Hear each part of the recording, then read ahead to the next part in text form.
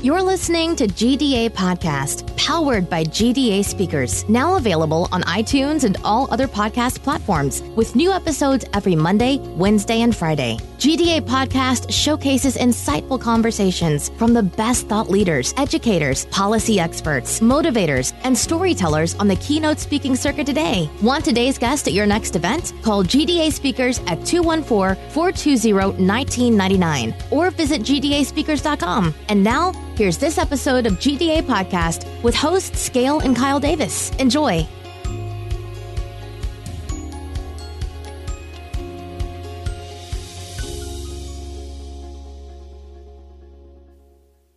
Okay, so with us on today's episode of GDA Podcast, we have Mike Rayburn.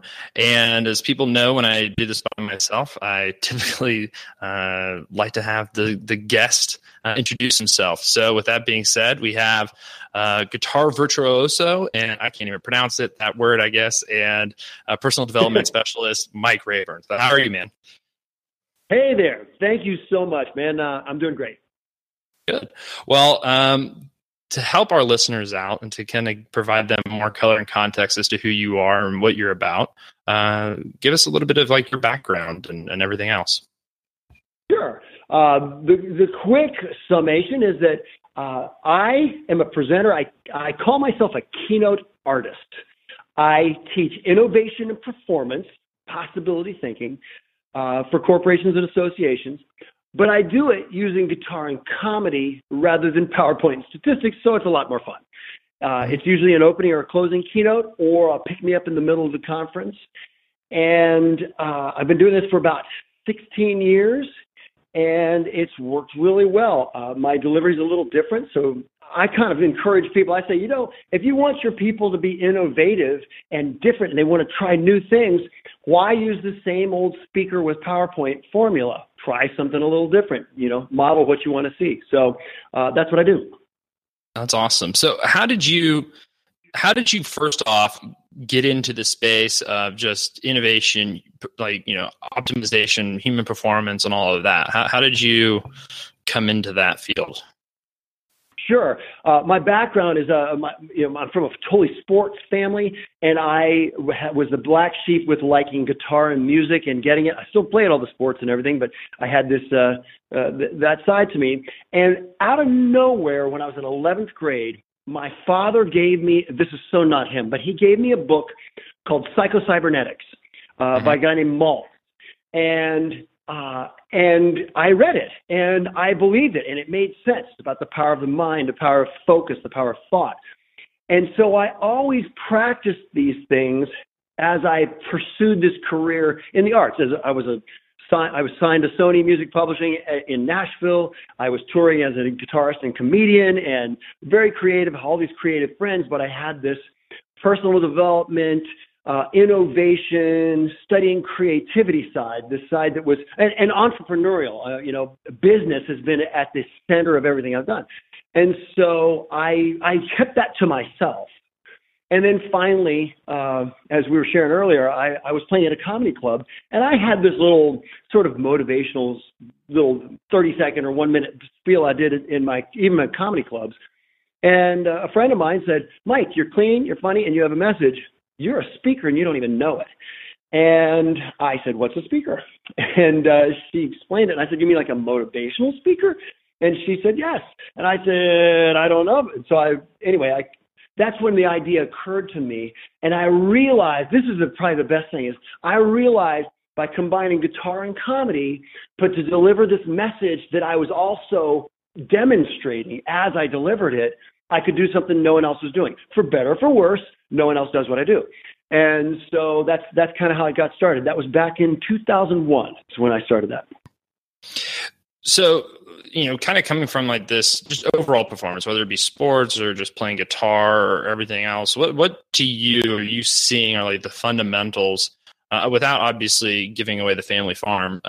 What are people really lacking, or where can they spend more time to focus on to really just improve their overall performance and maybe lead innovation and different things like that?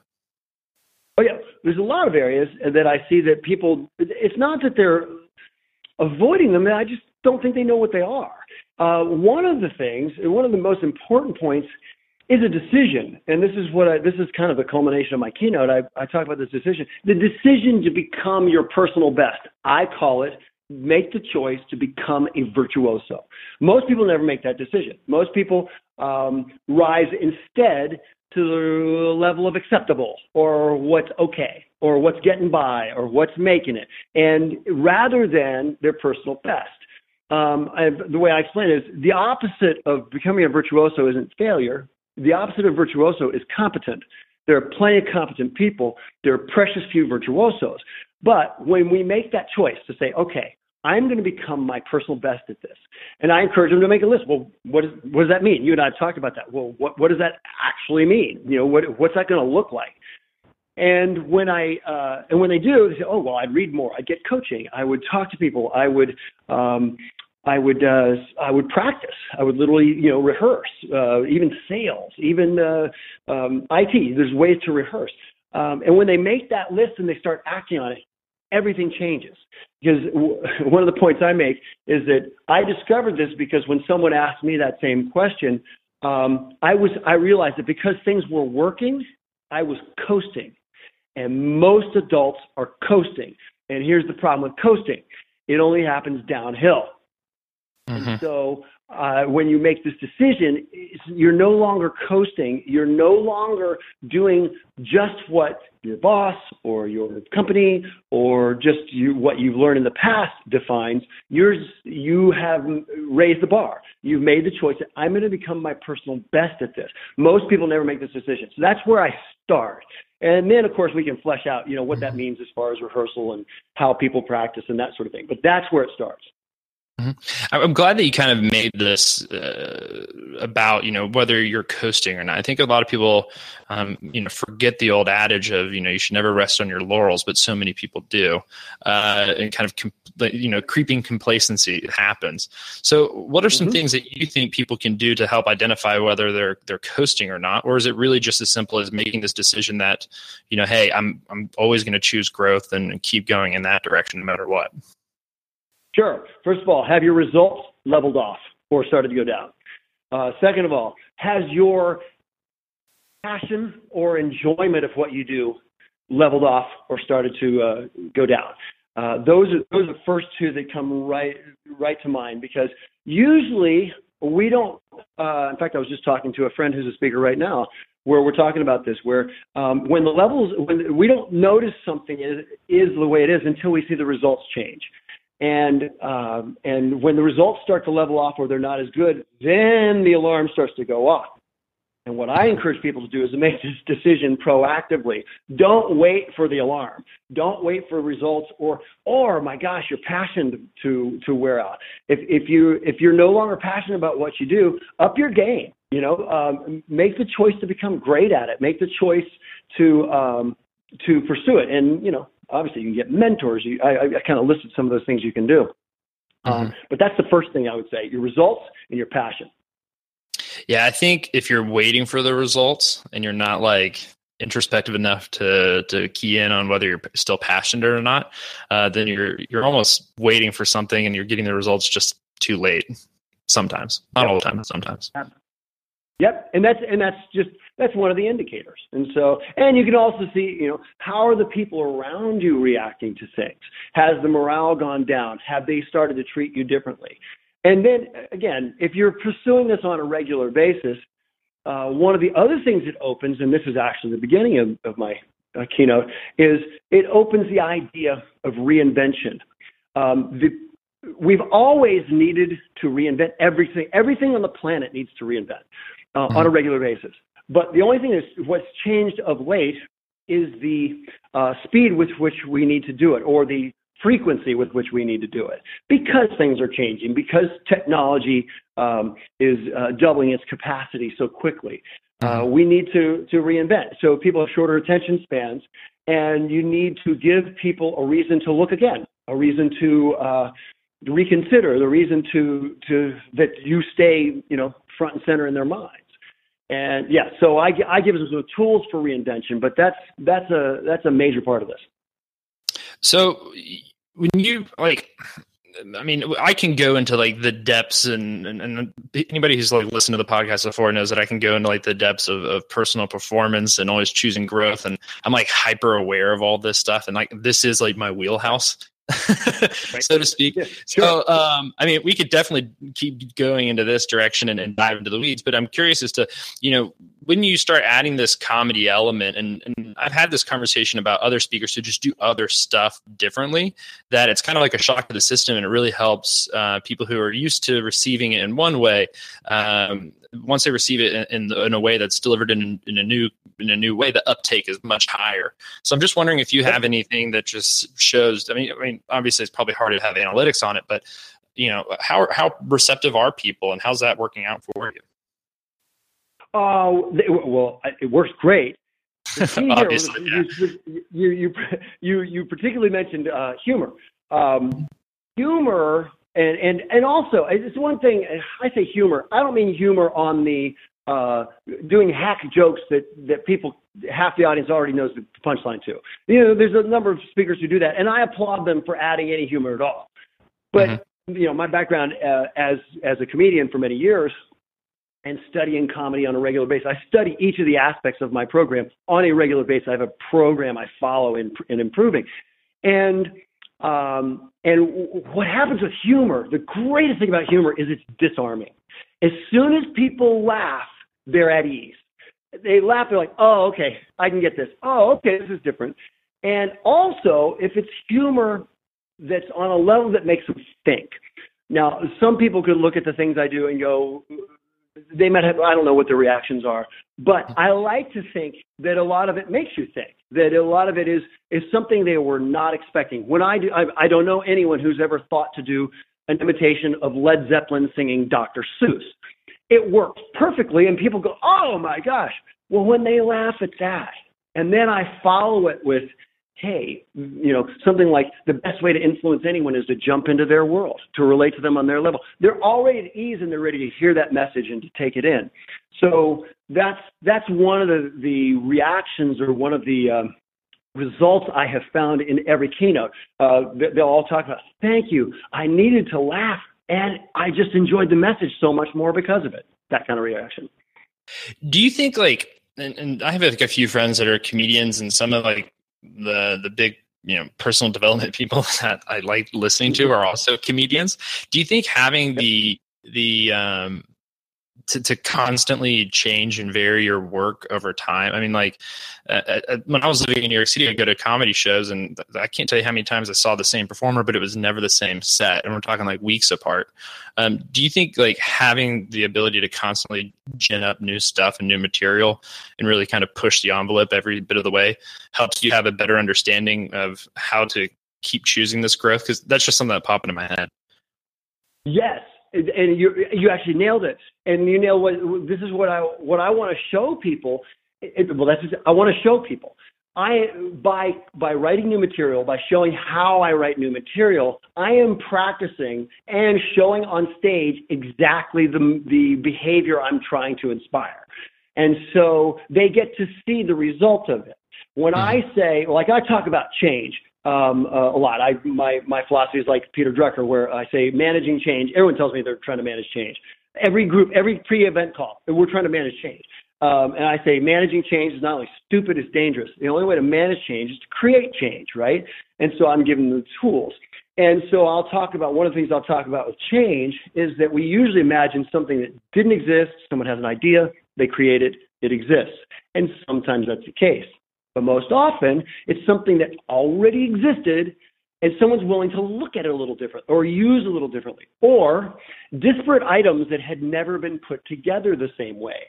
And for instance, Dollar Shave Club, that guy just sold that company for $1 billion. Okay? Dollar Shave Club is razors and the Postal Service. They had never been put together before. This guy put them together, and he created huge value. That's overtaken on online markets. He owns everything compared to Gillette or Schick.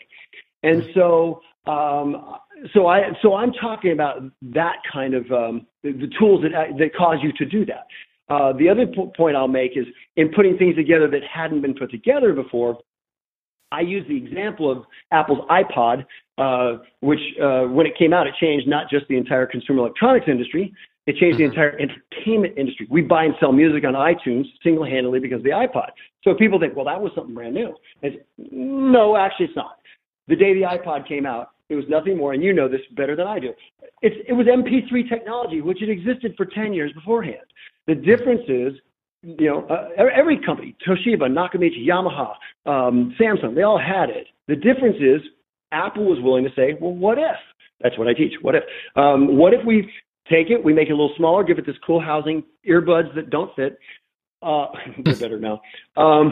And when they did, it changed everything. And so the point I make, the way I pull this in is I'll say, I am here because I believe those opportunities are sitting in front of you right now. You just need to find the tools to unearth them.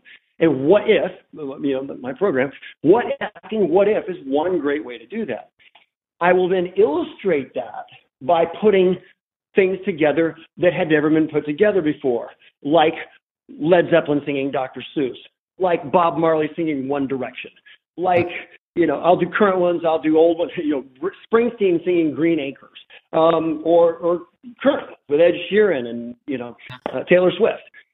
So it becomes that I'm actually demonstrating my version, the way I use this tool as an example for how you can use this tool.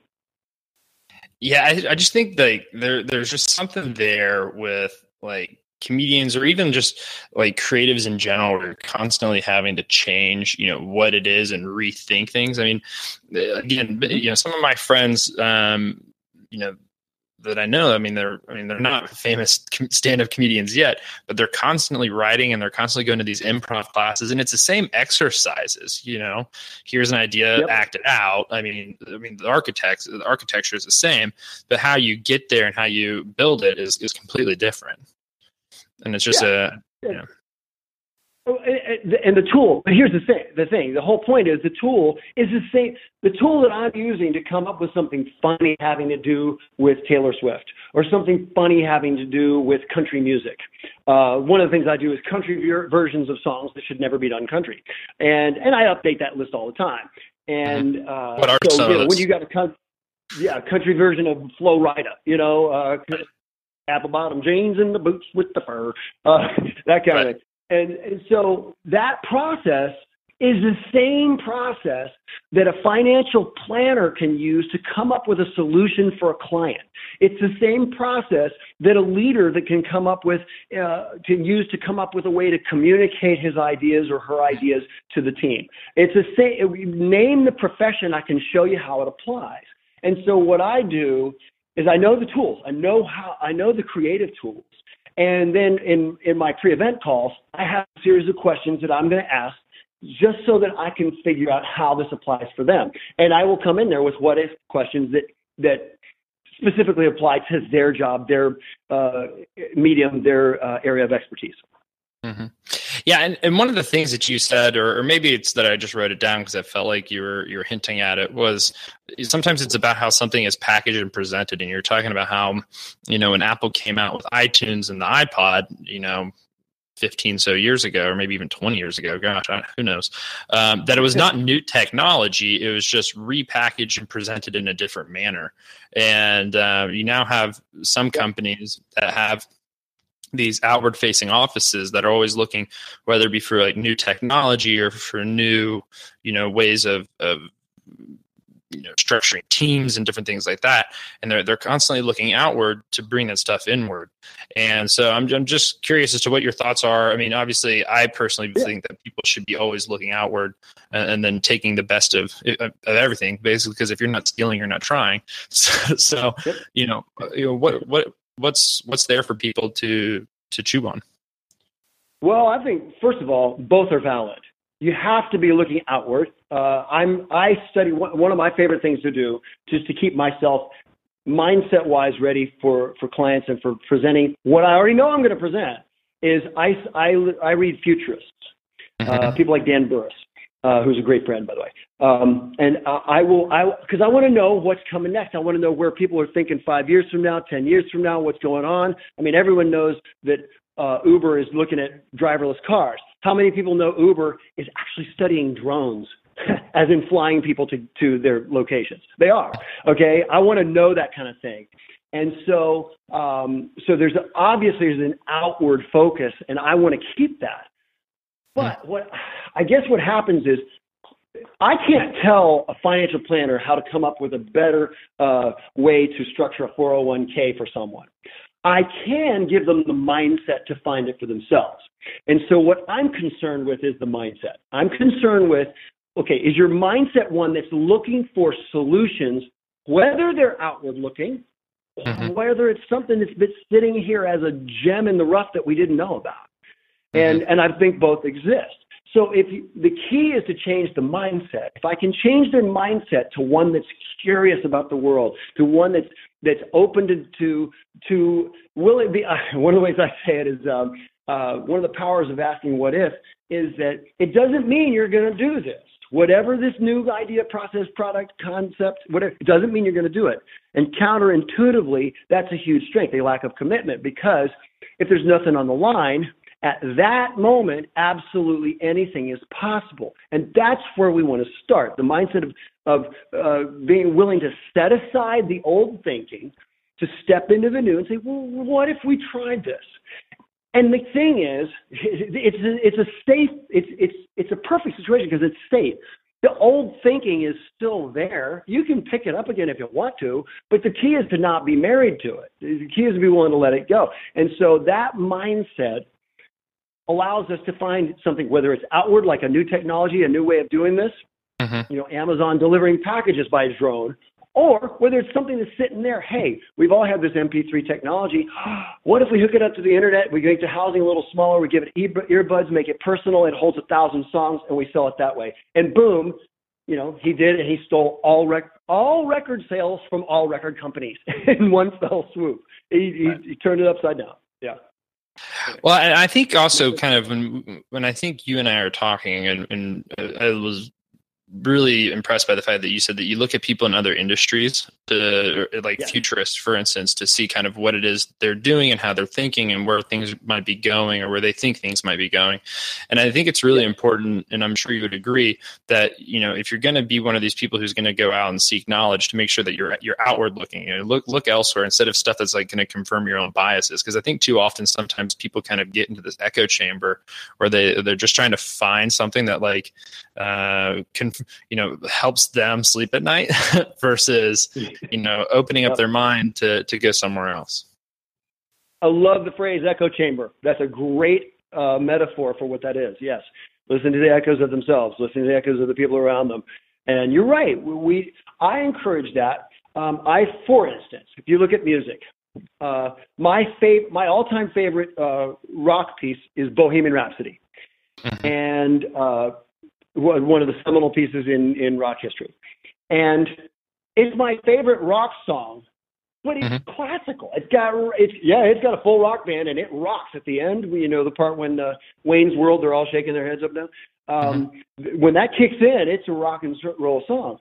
But when you've got the opera pieces going, you've got the different chords. He changes keys about 5 times in that piece. I know this because that's part of my performance. I perform Bohemian Rhapsody on an acoustic guitar, and there are a few guitarists in the world who've ever done that. And so I've had to study it. I studied it. I didn't perform it until I'd been studying it for probably 6 years, maybe a little more, maybe a little less, working on it. But that's the key. He did the seminal rock piece of all time, in my opinion, has classical influences. Now, someone else might say, okay, well, I think it's Stairway to Heaven.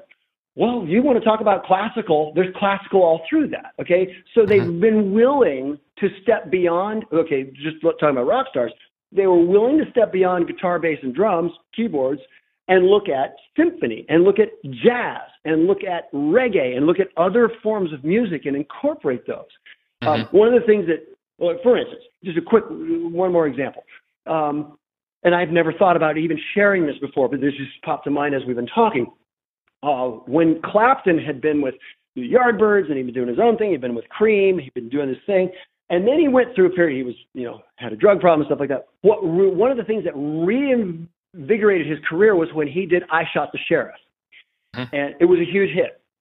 That's Bob Marley. That's reggae. He did a beat that we had not heard before. That's a reggae beat. I shot the sheriff, and it changed everything because he was willing to look outside of his own medium.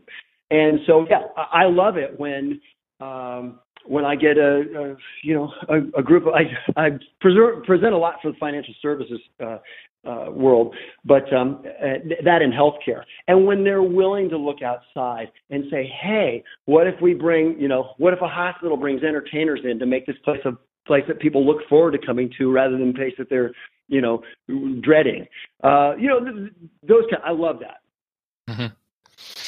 Yeah, I just think like when you start thinking of different structures and everything, it helps. I mean, in introducing new ways for people to consume something is also helpful. Whether it be a reggae beat or something else, or classical construction of a rock song, it helps. Crescendos, man, we got to talk about crescendos. If the one thing I remember from Music Hum. Yeah, crescendos. I mean, all of my programs, I think in terms of the crescendo. Yeah, I don't know if you knew that, but yes, didn't. I think in terms of the crescendo, because the crescendo is, do we want to end on a, hey, well, that's my time, take care.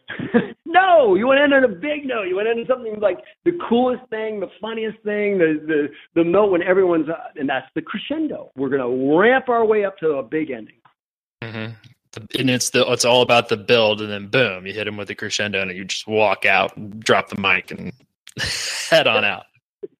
So, you mentioned this that you talk about a lot about the what if, and I know that was the title, I think, of a book that you wrote a few years back. But it's also the inspiration for a new video series that you have going on. So, could you tell the audience about that and how that works?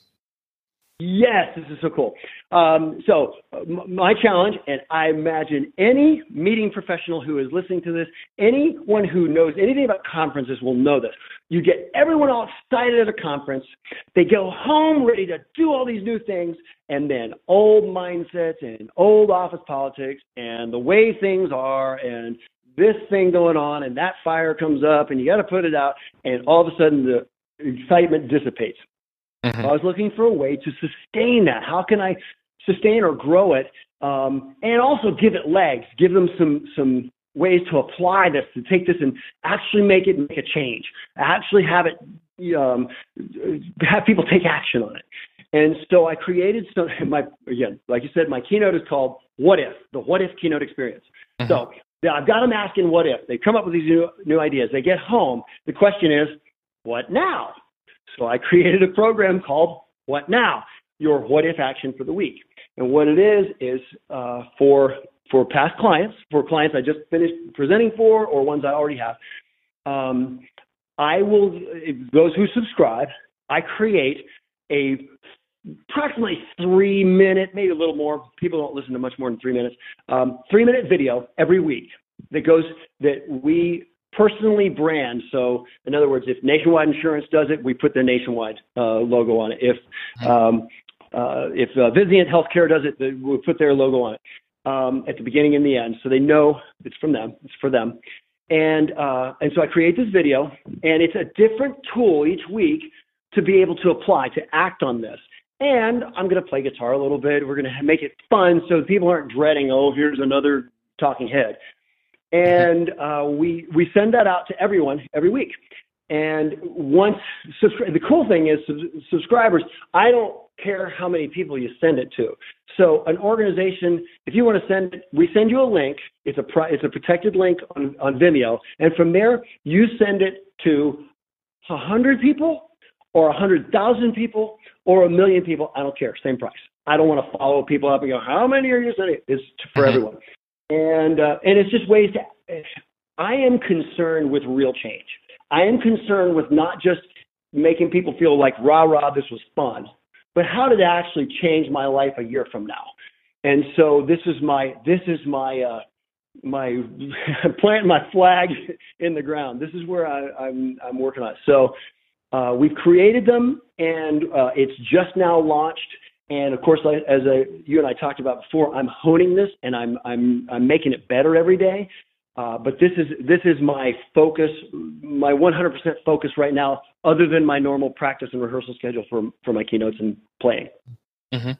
Yeah, I think it's, and what we've been seeing kind of in the industry too, is that to really have a lasting impact, to have a follow-up that is very short and easy to digest, but always kind of brings the attention back to what, what was the original focus for bringing you in the first place. That long-term benefit has been, mutually beneficial for everybody. And it's really helped a lot of companies out. Yes. And the other thing we do is I kind of look at it like, I want everyone to be on the team. I always think in terms of how can this be win-win-win. And so, for instance, with speakers bureaus, if a company who has brought me in for an event through a speakers bureau subscribes to this, I'm going to give the same commission to the bureau. Mm-hmm.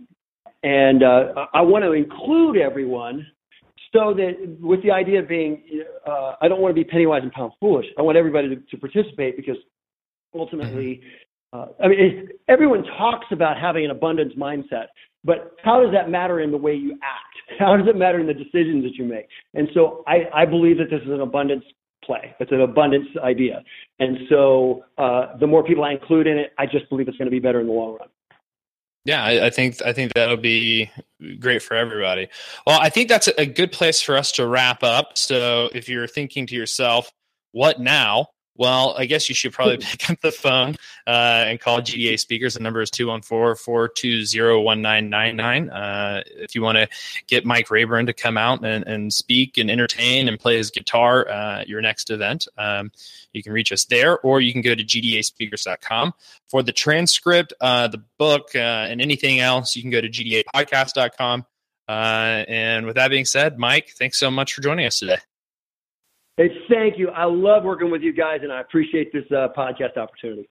Thank you. All right. Take care. All right. So...